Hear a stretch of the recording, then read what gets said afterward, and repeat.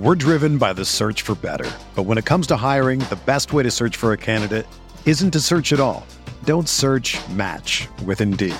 Indeed is your matching and hiring platform with over 350 million global monthly visitors, according to Indeed data, and a matching engine that helps you find quality candidates fast. Ditch the busy work. Use Indeed for scheduling, screening, and messaging so you can connect with candidates faster. Leveraging over 140 million qualifications and preferences every day, Indeed's matching engine is constantly learning from your preferences, so the more you use Indeed, the better it gets. Join more than 3.5 million businesses worldwide that use Indeed to hire great talent fast. And listeners of this show will get a $75 sponsored job credit to get your jobs more visibility at Indeed.com/Blue Wire. Just go to Indeed.com/Blue Wire right now and support our show by saying that you heard about Indeed on this podcast. That's Indeed.com/Blue Wire. Terms and conditions apply. Need to hire? You need Indeed.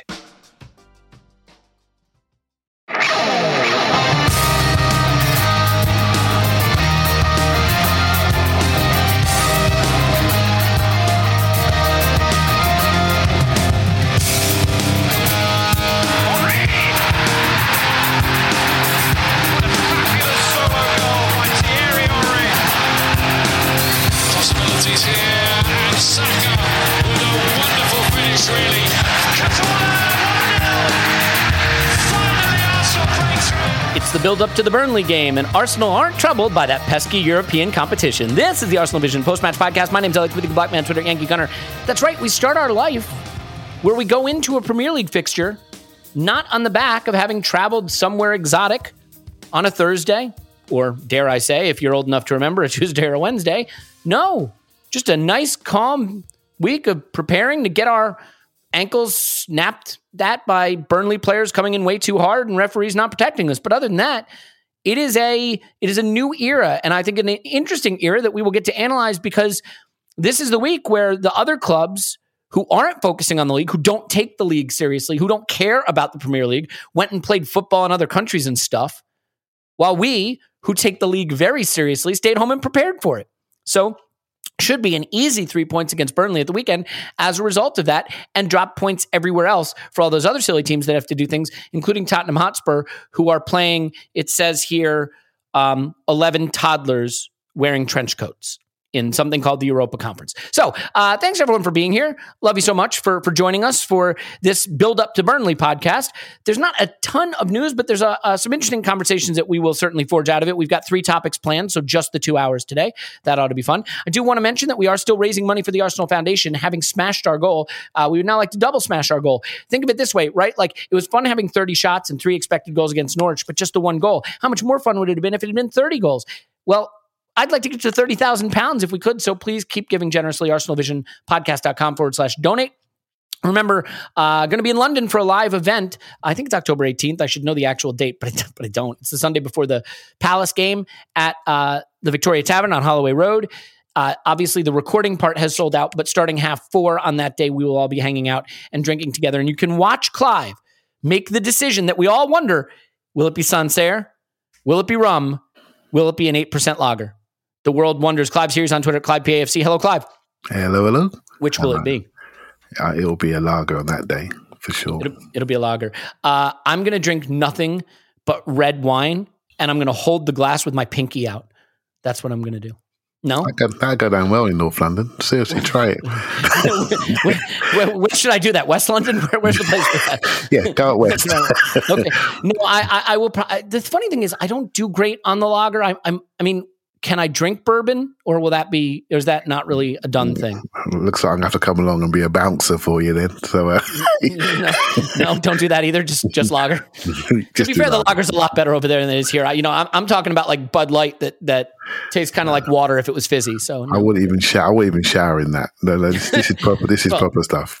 I hope not, because it wouldn't get you clean. It's beer in the loosest sense of the word. I should mention that Paul's also here, and you can find him on Twitter. Pause my pants. Hello, Pause.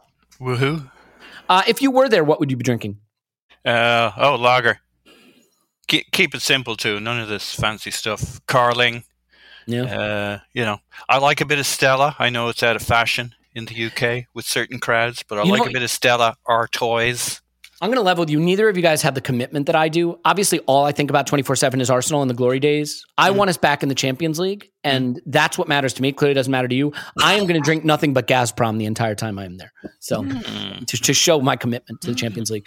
Let's get into this. So, all right, Clive, I want to just briefly talk about the manager's comments in the build-up. I don't want to make a big thing about this. There was some reporting about a Leno outburst in training and that as a result, he's going to get picked for the North London Derby. Then you read the article and the outburst was there was an 11v11 game. There's a harsh tackle. Leno was furious that the player wasn't protected with a foul call. And Mikel basically nonsense rubbish this report as you would expect. No, he's been training well according to Mikel. He hasn't picked anyone for the North London Derby because I don't know if you know this, but there's actually 2 games before that. So, silly. So yeah, or 3 or so, I don't know. Anyway, he basically said, when I had the conversation with Leno, he reacted like you'd expect. It was a hard conversation. He didn't enjoy it, but he supports his teammates. He's training hard and, he'll fight for his place. I do think that it is always interesting with the goalkeeper situation, and we slightly differ in our takes here. You think that the modern solution now is going to be 2 keepers that vie for their position, sort of in the Manchester United mold, you could say right now, with Henderson backing up De Gea. Yeah. I think it's easier to do when you have competitions to offer. We have less to offer, and for a backup keeper at Arsenal without European competition, you can go through long stretches where you're just not in the team. So I'm curious how you look at now this era of moving to Ramsdale, the difference that makes, and maybe just your assessment of Leno, because I got into a little conversation on social media. I think there's a bit of revisionism. I don't think he's ever been anything other than a very, very good, if not elite keeper for us. But I'm open to the idea that Ramsdale can be a step up potentially. So how do you look at that competition? Yeah, so I always go back to how I felt when Leno got injured, and I was devastated when he went down at Brighton. And he was our player of the season, or with Aubameyang about to be one of the players of the season. So there are times when he's been very, very good. And it's only when you sort of see other keepers and how they are, that you may look at your own keeper and think, actually, we could do a little bit better.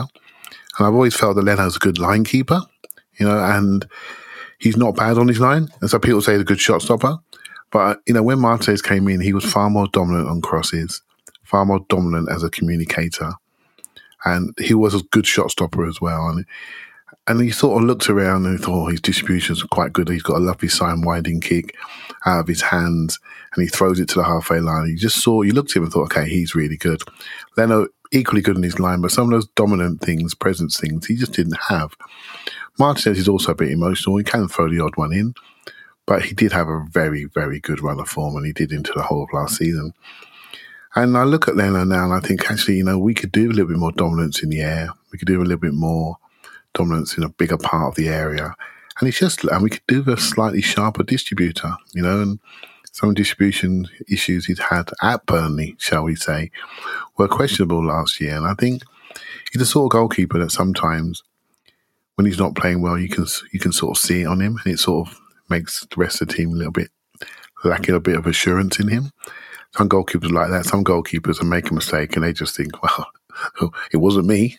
They just carry on exactly the same and just forget about it immediately. And I think you need that sort of mentality sometimes to throw mistakes away, because when you do make one, it normally means a goal, and that's a different mentality. So I think the position of the goalkeeper has room for growth, and there are rules, almost unwritten rules, about there must be a goalkeeper for the whole season, and like you had it, the backup could basically be a wardrobe and no one cares, right? So, but I think there's room to change that. The top level game is very stressful, and having two players every position, including goalkeepers, I think that's going to be the way forward in the future. I just think it is. It may not be, maybe prices will dictate what you can do. If you've got £70 million goalkeepers, not everyone can do that, So, but I do think there's room to change the unwritten rules of what a goalkeeper means in your squad.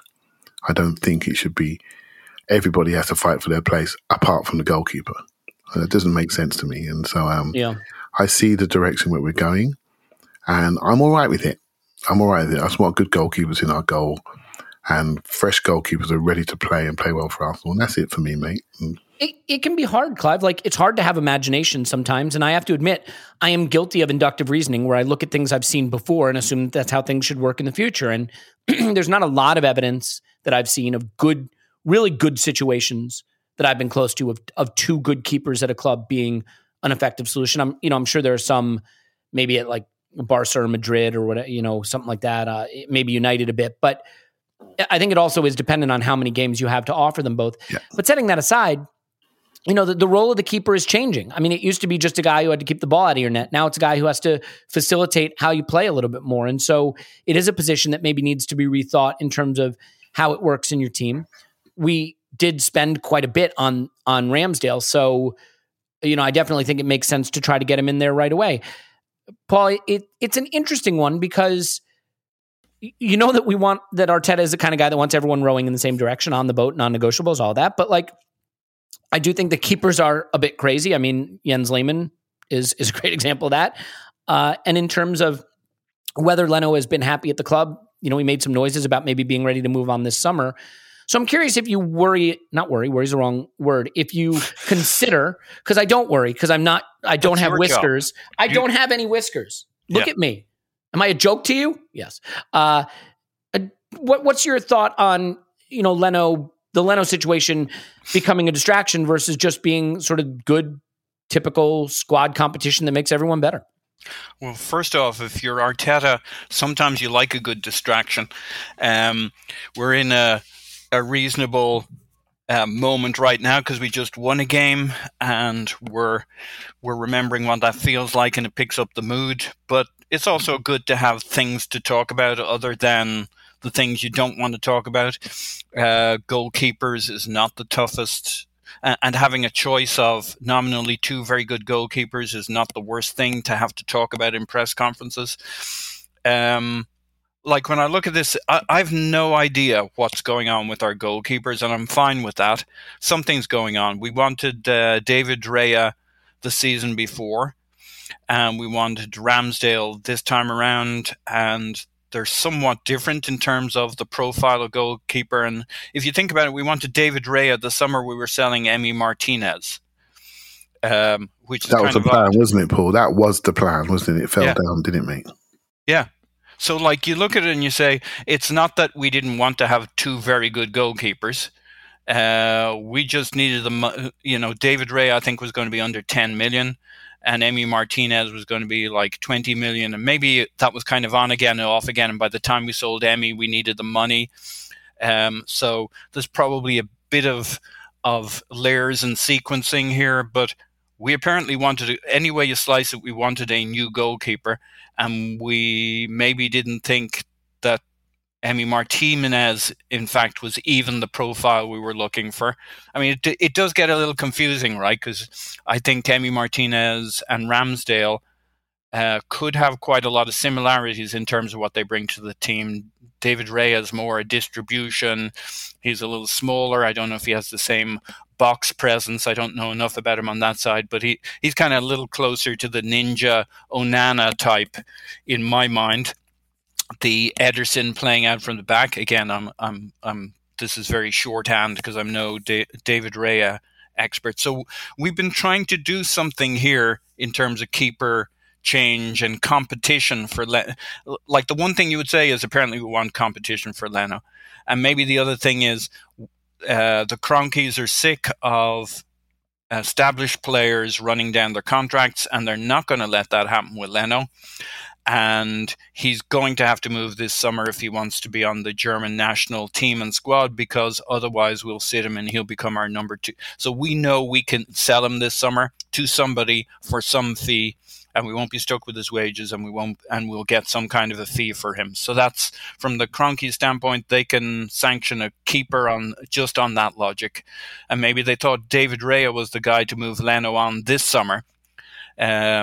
But that didn't happen. And Runnerson was not the guy to push him out of the club, but I guess we always knew that. But from a football stylistic standpoint, more presence, Leno is kind of the generation before this newer generation where it's all about feet and distribution. And yes, Neuer has existed for some time and is even older. I think he's 35, but he was always kind of this oddball one-off. I think Leno's done pretty good on distribution, but he's kind of gone backwards recently. And I just think it's a kind of, you bake that software in young and early, and Ramsdale is this newer generation. And although he's not a at his feet ninja, it's just more part of his lexicon, more part of his expectation every game. And so we're looking to build on that. So football-wise, I think he's more aggressive, has more of a presence, more of the Emi Martinez thing we were looking for, more shouty, and maybe more of a relationship with the defense and communication. And I wouldn't poo-poo the idea that having a bit of a relationship with the crowd and getting them behind you. I think that's a well down the pecking order. That's not why you get the keeper, but I think it will be a bit of a bonus and a boon given how many times. Like if we take the Almunia example of the crowd getting all jittery every time something happened, it'd be nice to have the opposite, where like the crowd are rooting for you even when you screw something up. They're kind of in your corner, backing you, understanding things. I'm going to tell you something, and I only tell you this because I love you and I want you to be prepared for it.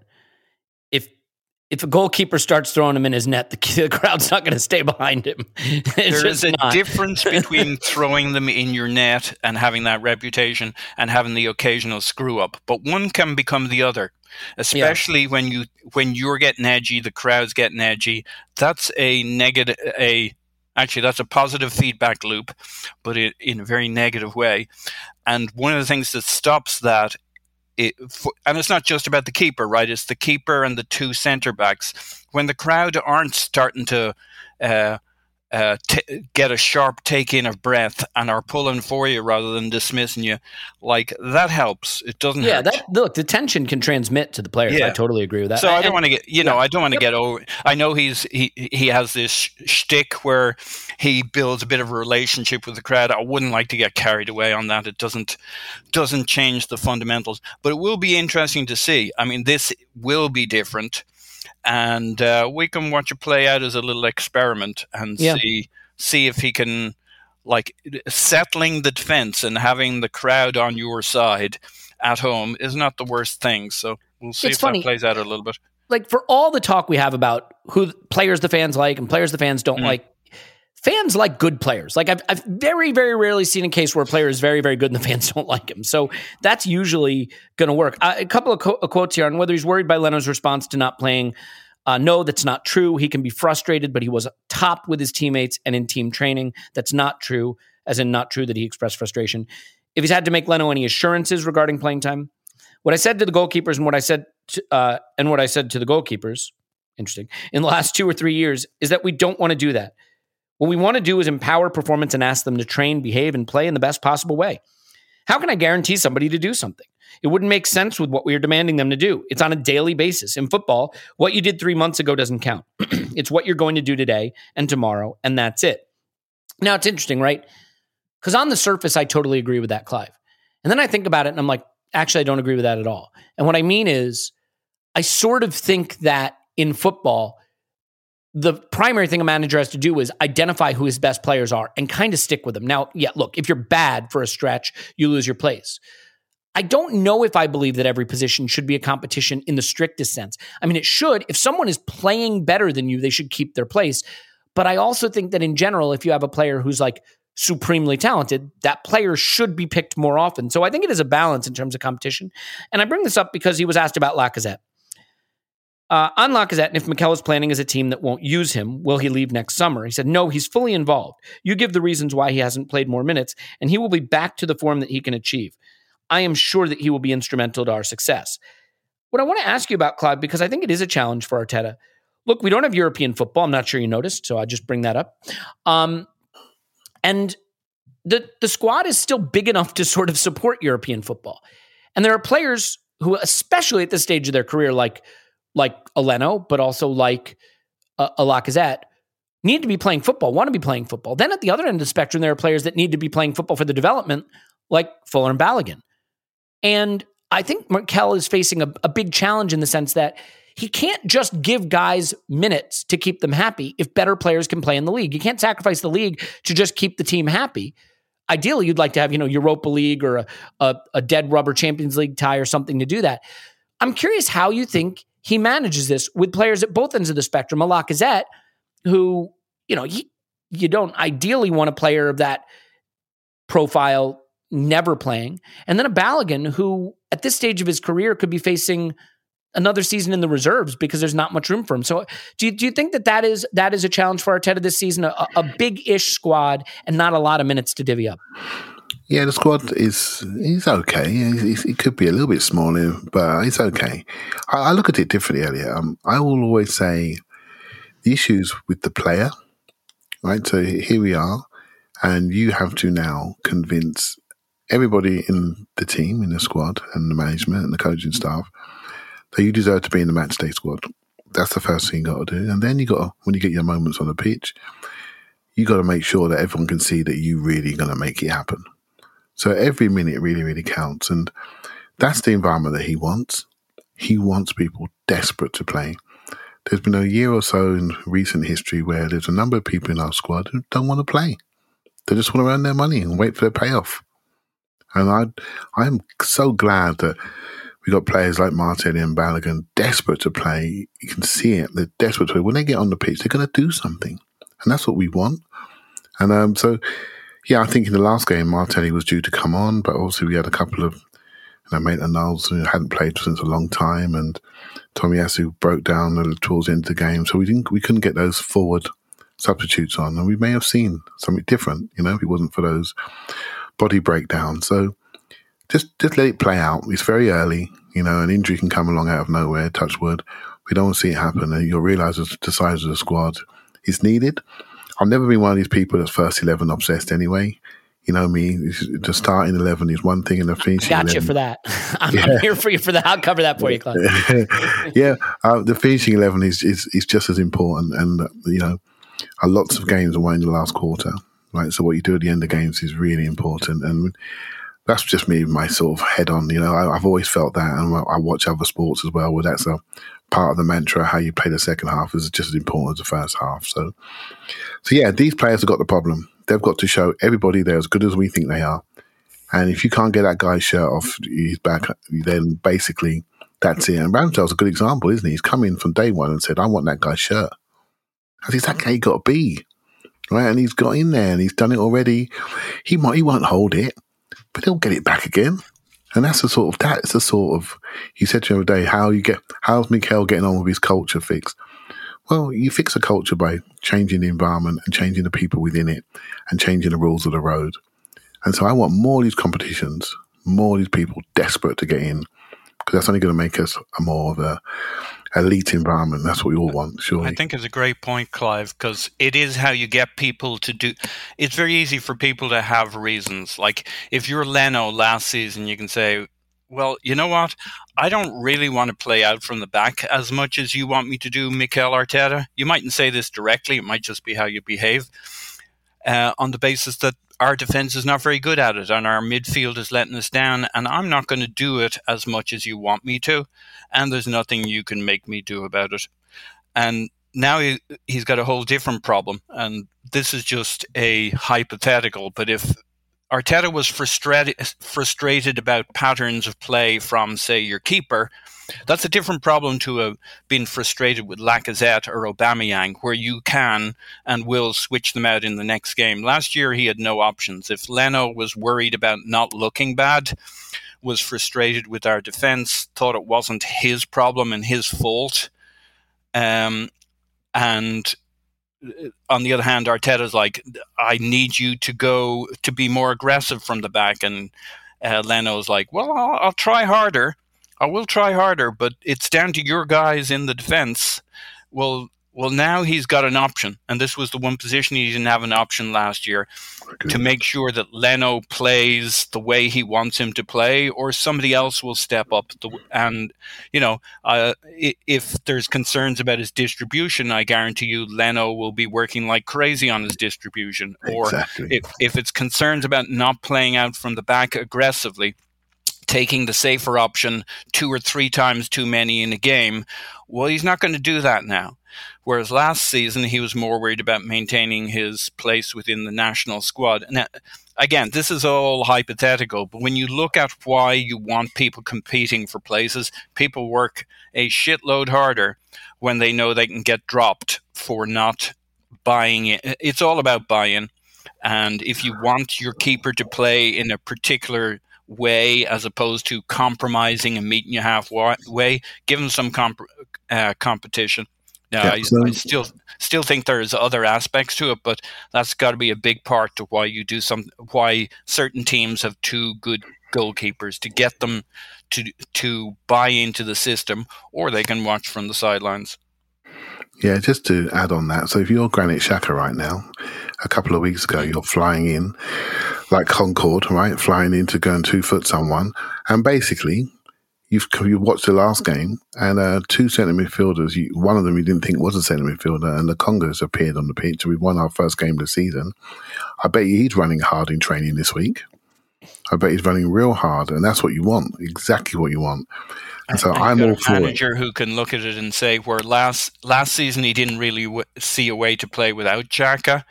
On the manager's side, conversely, he's like, maybe I don't always need to pick Xhaka. Maybe I can send a little bit of a message here about not dropping me in it by getting a red card, Granit. Much as I love you and need you, you know what? I do have other options here. I don't need to rush back to you. Clive? Yeah, I was just going to say, some of the things we complain about with Xhaka, for example, some of the outside passes that Joe just into the final third to keep his final third entries that high. And we saw a lot of central passes last week. I'll tell you what, mate, he'll be central passing and switching it from left to right like a good one. And he's got that in his locker. And this is what you want. These guys have got the talent. We need to extract performance. You extract performance by creating competition, a competitive environment. That's what you do. Now he has to be fair and have a good, what's the word I'm looking for? Meritocracy? Is that the right word? That'll work. Mm-hmm. Yeah, and he needs to follow that mantra. And people that do well in training and do well and do the things you want them to do, they play. And if you don't, you don't play. Simple. Yeah, it's tough, right? I think as Arsenal fans, like one of the things we've been traumatized by is just a deterioration of talent in our squad. And so these conversations are more relevant when you have less talent than they are when you have more. And the reason I say that is I think when you have some super elite talent, okay, you can sort of feint at there being competition, but there's not competition. Like there's no competition for Mohamed Salah's place, really. There's no competition for Lukaku's place, really. There's no competition for Kevin De Bruyne's place, really. And that's not to say they don't work their ass off and earn it anyway. But and those are teams that have great players, but the super elite players just play. They just do. And so I think the Granit Xhakas of the world, you want competition to keep them sharp. And the reason you want that is you're not quite sure he's the level you want to be at. And so you want someone to come compete for that, take that place and be that level. I mean, who is the player that we look at and say, there's no competition for his place? I mean, maybe Tierney is good enough where we'd say, he just starts. Maybe it's... Yeah, go ahead. Mm-hmm. Sorry, mate. I look at it another way. Let's talk about Salah, should we? So Salah's brilliant, right? We all know that. And if he's healthy, he plays. But if you're the manager, what you need to do is to get a player that de-risks Salah. And they did that with Jota, really. And he's 3 players in one, isn't he? He can play literally all 3 positions. So you de-risk your elite front line. And that's what we need to do. And De Bruyne, I mean, he's carried injuries last couple of seasons. They've lost leagues due to his injuries. But they've de-risked him by adding Grealish in. It's a slightly different different thing than competition, though, right? It's not that you're then saying those players have to earn their spot so much. It's another way.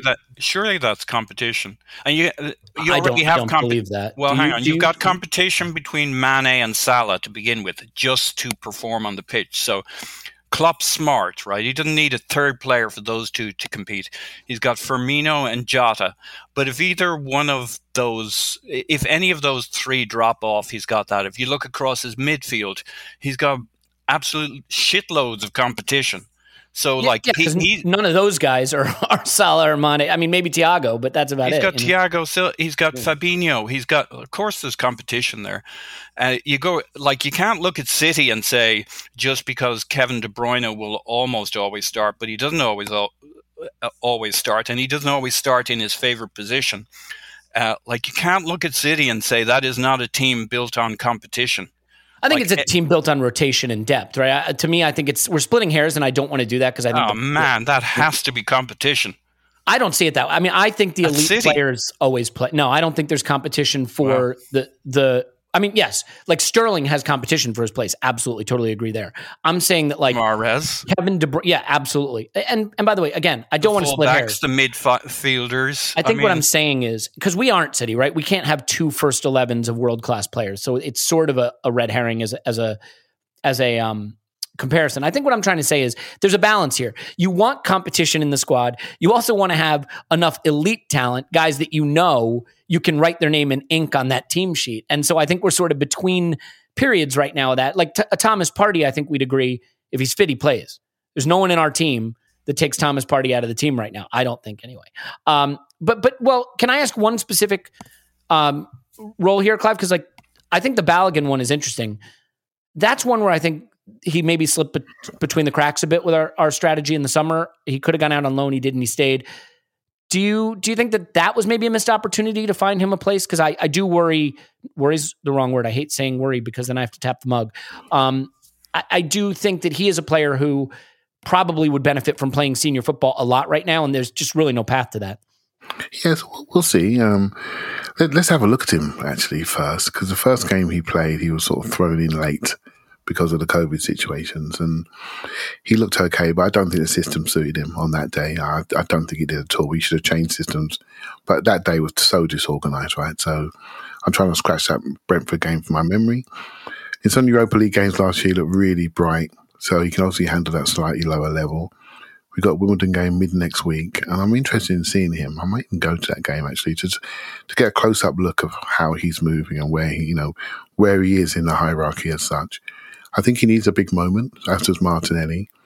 I said the other week, I think they need to play together to get them going. I don't think the 4-2-3-1 suits these younger people. They need to, play in tighter distances. Whatever we do, keep them close together. They can use each other's physicality and speed to support each other. So that's the thing I'm looking for, really. I think at some point, maybe second half of the season, see how we go health-wise, see what happens. I mean, Lacazette is here, but from January, he can talk to somebody, and go on a free. So his mentality may be with us now. That could fade and suddenly go up the hierarchy quite quickly. We have a 30-year-old and a 32-year-old. He takes his one kick on the ankle, and that doesn't heal so quick when you get older. So things can change very, very quickly. His job is just to keep fit, really, really fit. So when the opportunity comes, he can grasp it. So these are the guys that have to work exceptionally hard in between games. So their levels are at the levels we need to see them, because we don't give them any break at all. We just say, well, it's your chance now, you go and play. And they have to kill themselves to get to those levels, right? So we saw what happened to Maitland-Niles in the last 20 minutes last week. He broke down, and because he hasn't played, right? So that's a challenge. I think on the rewatch you said his lower half hurt. Yeah, his lower half, his whole lower half broke down and rigor mortis set in, right? So that's what happened to him. So I would hope, see how he does in the first half of the season when there are the Carling Cup games, etc. But I would hope by January, if he's not getting enough football, he needs to get the second half of the season at a club, like Willett did last year, like Maitland-Niles did. I think he's just got into the first team squad. Keep him around for the first half of the season. But by January, if he's not getting the minutes, he needs to play against men on a regular basis. So, and there'll be loads of teams desperate to get out of their leagues or desperate not to get relegated that will take him. So that's why I think his future will be. And you sort of crystallized something in my mind, Paul, now that I think about it, about any of this, which is that, like, I do believe in competition. I think it is important. I think it is important for some players more than others. I think there's a couple of components. First of all, I think there are certain players who don't need it, right? Who push themselves hard and deliver their best. They're competing against, like, if you're Salah, you're competing against all the other worldies. Yeah, you want to be a Ballon d'Or candidate, right? So you don't need like some tyro behind you pushing you. But I think where I have a complicated relationship with the idea of competition is basically, and you really struck it for me with the City comparison, is if Granit Xhaka is being pushed for his place by Mohamed El Neni, well, that's a problem, because what you're basically saying is someone we don't think is good enough is pushing our starter. Sambi Lokonga is good enough to be competition for Xhaka, and that really is it, right?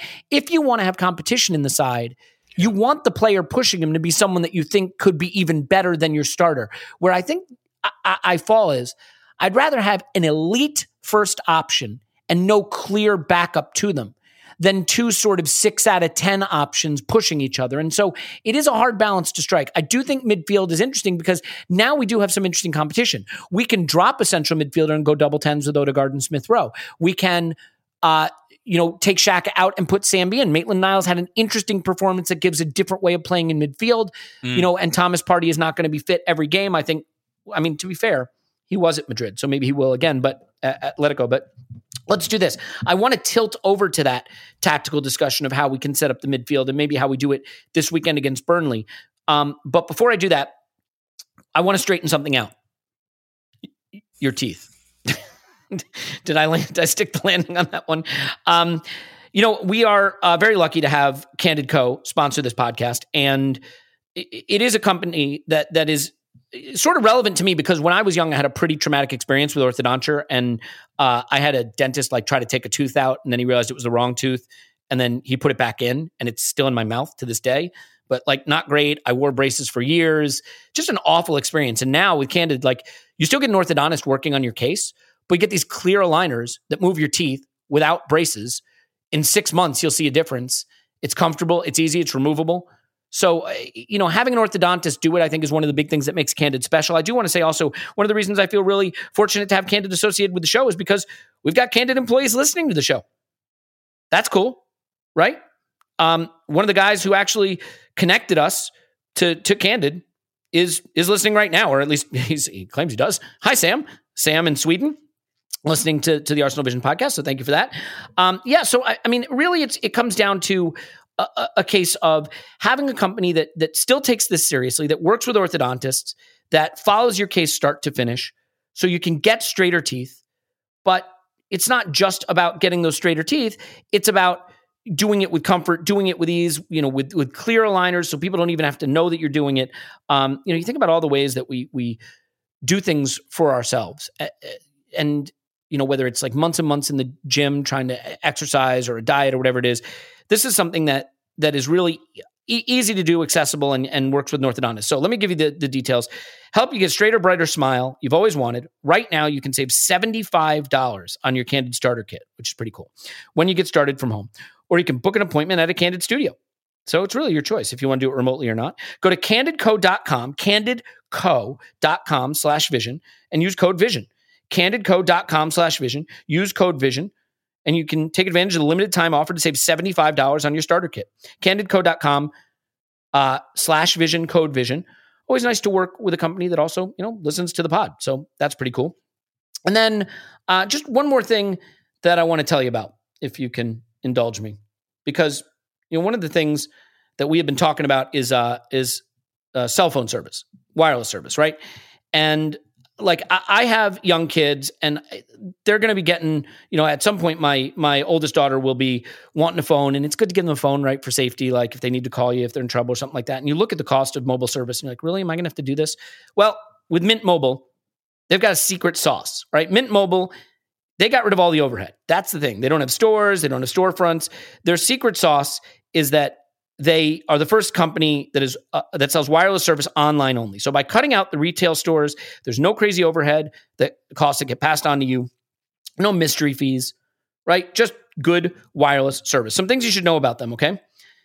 They have unlimited talk, text, high-speed data on the nation's largest 5G network that's here in the United States.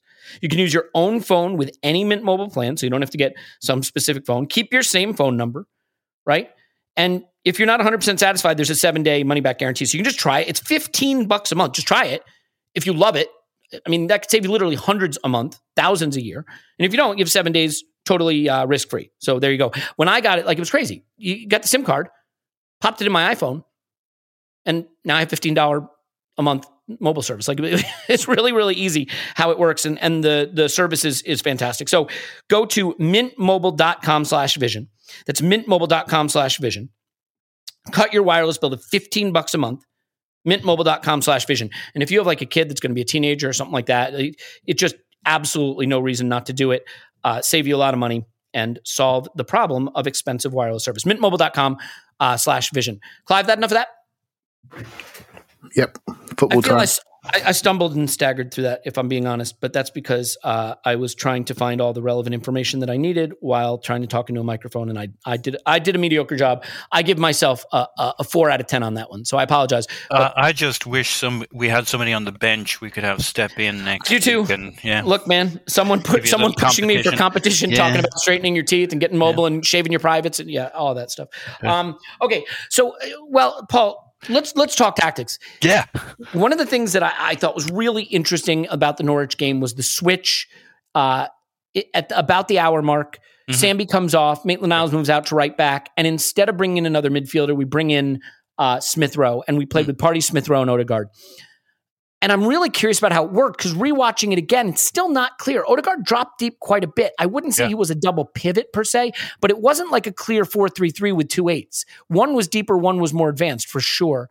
I'm curious, do you, and again, reading tea leaves, you can get embarrassed pretty quickly. I'm not sure we're going to start to see that from the start in games, but we did use that sort of system quite a bit last season at the tail end of the season as well. So what's your take on whether it might be Sambi and Partey to start the Burnley game? Now, to be fair, Arteta alluded to the potential that Partey might not be fit to start again, that they want to ease him in. So it might be Maitland-Niles and Sambi again. Or do you think this idea of Odegaard, Smith Rowe, and to be fair, I think he'd only do that with Partey if he's available to start, but that system might be the direction we're headed? I think it might be kind of a transition year. Like if that's the ultimate goal, I think this could still be a transition year where we're basically 4-2-3-1, but depending on game state in particular, because when did we do it? We did it on 60 minutes when we were chasing the goal against Norwich. Yep. We did it against West Ham in the 3-3 when we were trying to go for 4-3. We brought on Smith Rowe as kind of a second pivot, but he wasn't really. He was quite pushed up. We did it a bit last year with Danny in some games, Danny Ceballos, where he started as a pivot, but if we had possession, if we had control, he'd slide up. There was a few other tactical tweaks going on with Ceballos at the same time, where he was also filling in for Xhaka, who was heading off to left full back and stuff.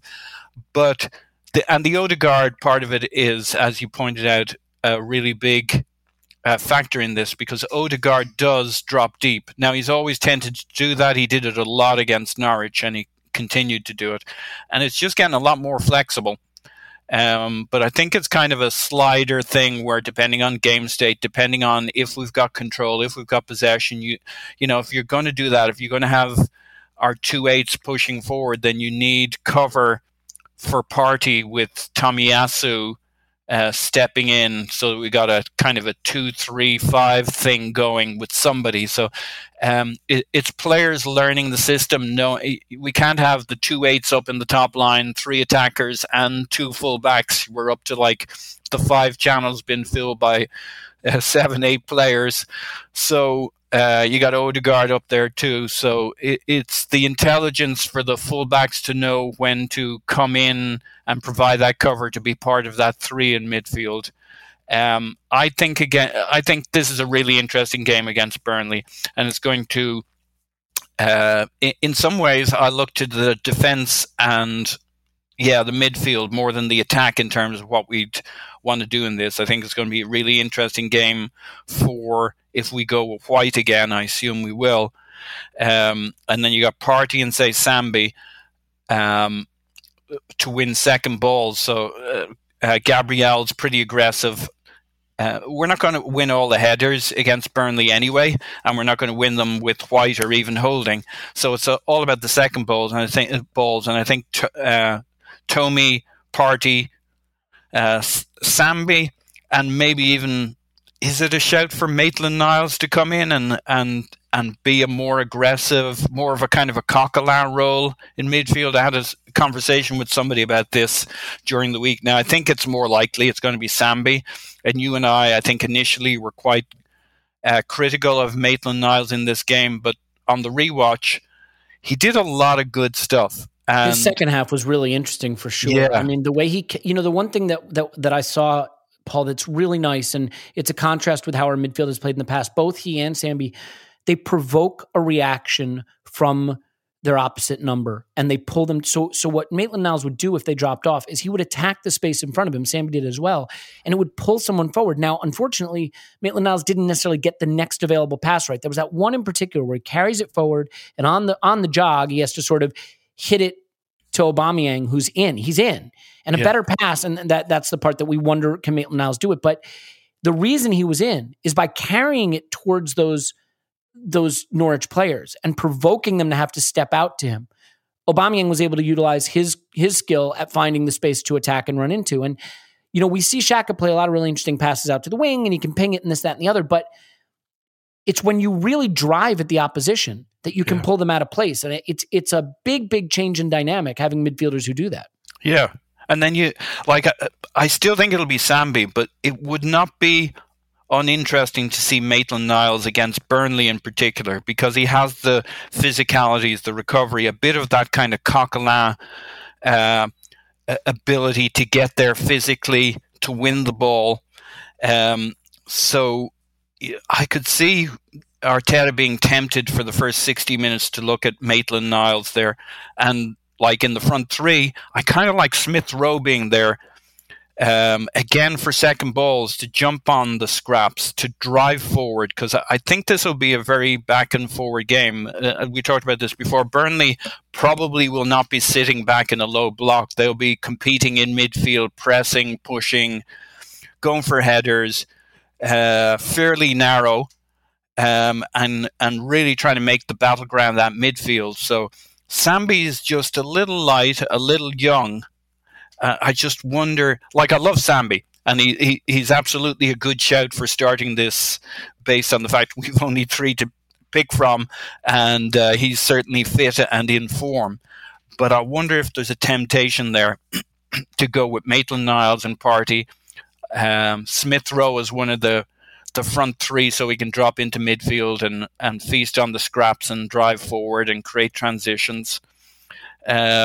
But I think it'll be 4-2-3-1, and if we need to chase a goal, it'll look a bit more 4-3-3, maybe, with Smith Rowe joining the midfield with Odegaard, whether he's coming off the wing or not. I guess those are my thoughts on it. Yeah, I have to admit that I'm not really sure. And Clive, one of the reasons I'm not sure is, as he talked about Partey, on whether Partey is fit to start at Burnley, he is there. He has been training in and out this week. His load has to be managed. No comment, because it was the early stages of the injury, what he had. But he is pushing everyone like he always does, and he wants to be involved. We will make the decision at the weekend what is best for him. I mean, you said, I think in the match post-Norwich, that he learned an important lesson, and one of the lessons was not rushing Partey back and losing him again. Yeah. And that continues to obviously be a lesson that is important. So I'm curious if you think, based on those comments, that he might be inclined not to go with Partey. What I will say is, I don't think he would do the Odegaard Smith Rowe thing as twin 10s, twin 8s, whatever you want to call them, absent Partey to be there as a really experienced and competent base of that three. But I don't really know if Partey's going to be fit to start based on those comments. So maybe two things. One, just look into the crystal ball and say what you think he'll do, but also how you see that dynamic where Smith Rowe and Odegaard play together. Top Bins did an article on the two of them as double 10s that I thought was good, talking about the difference in the way they sort of complement each other. Odegaard drifting right half space, Smith Rowe drifting left, the way they do different things in different areas of the pitch. So do you have a thought on whether we might see that against Burnley, if not from the start, at some point? Yeah, I think I've got a feeling for Smith Rowe in this game, funny enough, for starting the game. Instead of Odegaard, I think I'd rather see Odegaard come on a little bit later. I think Partey will, I'm not sure he's going to start. I can't gauge the fitness from where I sit, but he definitely wasn't fit for the Norwich game, or he would have started. And basically, when he came on, he did labour towards the end, and you can always tell with him how he runs. And so, high ankle sprains, as we've seen from Lacazette and we've seen from LeBron, they hang around a little bit. So be careful. Be careful with them. I'd much rather see him try out against Spurs absolutely tip top. So if you need to do even 1 hour, the first hour or the last half hour here, I'm all right with it, because I've seen enough from Sambi and Maitland-Niles to know they know how to play. And the way we sort of get around them with a bit more of industry with Smith Rowe and maybe Saka for this away game is not the worst thing in the world, right? So, or he may go into a wing-back situation, into a three-at-the-back situation with wing-backs. And again, that might work for this game with Burnley playing two strikers. It's an option. Do we have to do it? We don't have to do it, because we've got flexible players. We can still stick in the back four we played last week. I think they can deal with the two striker system that Burnley play, where they whack it downfield. They try to win the first ball and they fill up behind with Brownhill and Westwood coming in behind. They pop it out to Dwight McNeil, who whips in an unbelievable cross, and they try to smash the back post, right? So I think it doesn't matter what system we do, as long as we know what they're going to do. And if I'm them, I'm going to drop it. I'm going to stick Chris Wood onto Ben White, stand on his pretty white boots, and make him feel my presence, right? So that's what I would do. So how we get around that situation, how we win the second balls is really important. So if we have a Xhaka and a Partey, we know we've got another 6-footer and you can sit in front and sweep in front, but we haven't got those. We haven't got Xhaka, for example, and we may have Partey. So we'll see. The most important thing is we have Partey for an extended period of time. Last year, we rushed him back and we had an absolutely terrible run to Christmas. And if we'd have just waited and just say, look, we're not ready for North London Derby, just waited, we wouldn't have had that terrible run. I'm convinced of it. And we would have got 6 to 10 more and maybe 8 more points, and who knows where we'd end up in the league. So expensive lesson, nearly cost him his job. And once he got Smith Rowe back, Partey back, Odegaard back, the season sort of turned around a little bit. So I would be very, very careful. Only do it if you're 100% sure. And the one person I wouldn't listen to on this is Partey himself. I would listen to all the medical people around him, because he seems to be somebody who would run over broken glass to play. And, that's what Arteta said that year. Basically. Yeah. Oh, did he? Okay. Yeah. And we can't have that, because that he's pushing to play, that he's desperate to play. Yeah. Well, let me ask you, Clive, because I think the interesting thing is, having watched a bit of the Everton game against Burnley, like when they switched to the back four, they really found a lot of joy running through their midfield, and they wound up, beating them pretty comfortably. Yeah. Burnley obviously did the things they do. They fouled a lot. They try to break up your possession play with a lot of rotational fouling. Then they'll sit in a low block and block your passes. They'll try to get it up the pitch quickly and put in a lot of crosses. I mean, we know what to expect from them. I do think that this is a game where you don't really need a possession game. You need to get the ball up the pitch quickly so that they can't engage you and crash into you in your half. So I'm curious how you think you balance that, because I almost don't know what a double pivot does against Burnley, in the sense that they're not going to attack you through the midfield. Right. They're not. You don't need that shield in front of the back four. And you want to create verticality so you can get it up the pitch quickly, because they're going to come smash you when you have the ball in midfield in your own half. So is there an argument that maybe there's just nothing for that second midfielder to do, that you don't need him there? No. So what I would do, if say they're going to go 4-2-3, I would play a double pivot, because you've got to be there to make sure that you don't allow their forwards to hold the ball. So they're going to want to pin the centre-backs, hold the ball. So you need midfield to come back and nibble from the front. You need that. You need people sweeping in front, so to make sure they can't just do the entry pass like Lukaku did. The entry pass into Lukaku was really simple from 20, 30 yards away. You have to shield those entry passes in. You don't want them to go through our midfield that way. And also, the reason why I'd have the double 10s in this game is you create that square and you'd have a double 10 sitting behind us in the midfield, sitting between Tarkowski and me, and sitting in between the lines and forcing them to make collision decisions. Right, so you get Aubameyang to stretch to play, and you force them to make collision decisions. Do I go in, step in, or do I hold my shape because Aubameyang's going to run in behind me? And that alone will force them back. And once you force them back, you're making the games longer for them and forcing them longer. It's up to our aerial ability to see what happens then. Everton they scored the equaliser with 3 at the back, which is a centre-half goal, nothing to do with the system. And then they put an extra midfielder in. And when they did, they controlled central areas. And this is what I would do, because they do play 2 stick-on strikers that stay high. Ashley Barnes is dropping a little bit, but not much. He may sit on a holding midfielder and give him a kick every now and again, but he doesn't want to stay there too much. He wants to press you back. And so you can outnumber the 2 in midfield. And that's what Everton did. And that's what I would try to do. And this is why how we get behind those lines with one of our 2. I don't care which one of the 10s play, whether it's Saka, Smith Rowe or Odegaard. 2 of those will play. All 3 will have minutes in the game. But their ability to show their feet, turn around and escape is the key to this game, and getting onto their back 2, who are great when the ball is straight and in the air and they can get close to people. When you start dancing and moving them, then they're not so great. So that's going to be the key for the game. Now, do we do it with wing backs? I'm not so sure. Doesn't matter. Same system in the interior. You just protect your outside a little bit more. But I'm not worried, really. I think the players that we had on display last week were able to do lots of things in game. So it doesn't really worry me what we end up doing. But as long as we can outnumber that central area, protect our centre backs when we need to, be competitive, but really up the tempo and speed of how we play, move them around, dictate the game, play in the areas we want to play, not the areas they want to play, and I think we'll be fine. It's so interesting, because I think that what we really want to start to see is a clear direction tactically. And then you get into these conversations about the game, and each game maybe demands something a little different. So you're caught between 2 stools, right? Like the stool of wanting to say, like, where's our clear plan A? What do we do? What are we about? And then that part of you that wants to be like, well, maybe we tweak it for this one a little bit. This is why I never worried about, the Arteta's football thing. Now, football's football, right? You play the opposition that's in front of you, and you tweak your system and tactics to make sure you dominate them.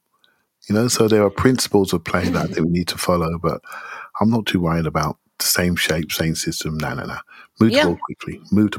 And then there's just the issue of, like, will Arteta throw up a surprise? Does he feel like he needs to get Martinelli a game or Lacazette a game? Will he rotate a bit to get players on the pitch? I think we're definitely at a point where we don't have the luxury of appeasing the players. We need points. We need wins.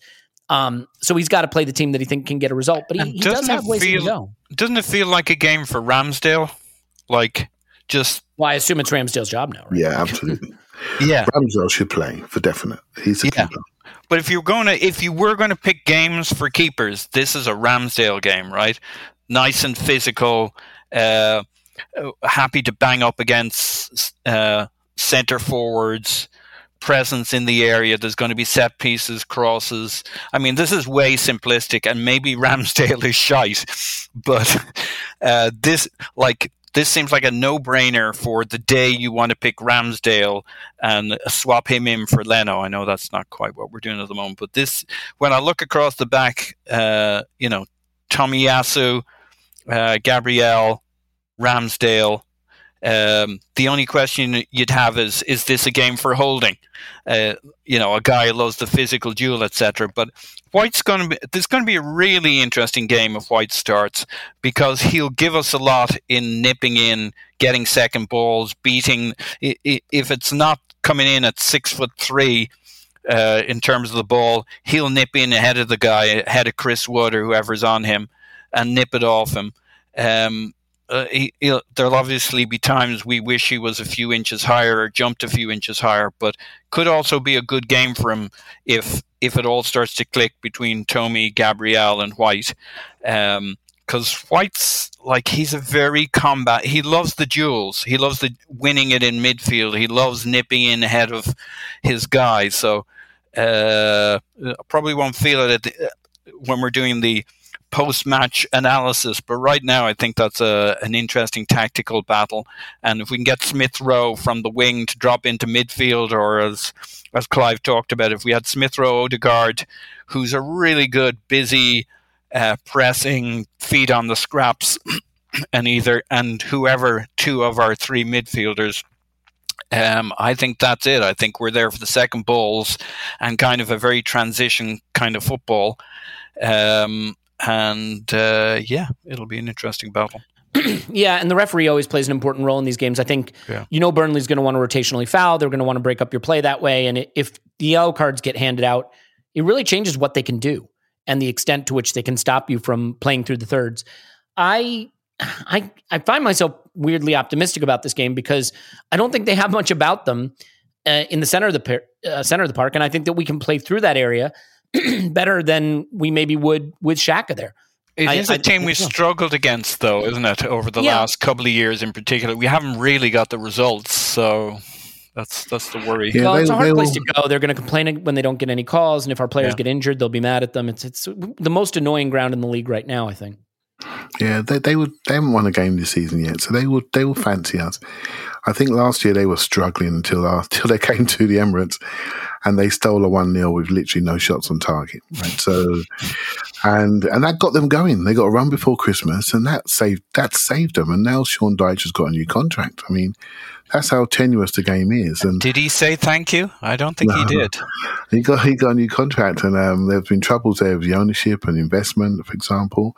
I looked at him against Everton. I had a bit of a watch, actually, and I looked at their left-back, Taylor, and thought, man, if we get on you, you're done. Because, if Andros Townsend can do that to you, then I think Saka or Pepe can do a lot more else to you. And I think that's where I would go, straight to their left-back, and I would try to destroy him and destabilize him. If you do that, you destabilize me, and he's the rock of their team. So that's why I would go a little bit more right-sided than left-sided, try to get some isolation plays on that side and really attack that area. Because I think they were very weak down that side. So, hey, we're better than them, right? Let's go and do it. I'm not worried. Let's go and do it.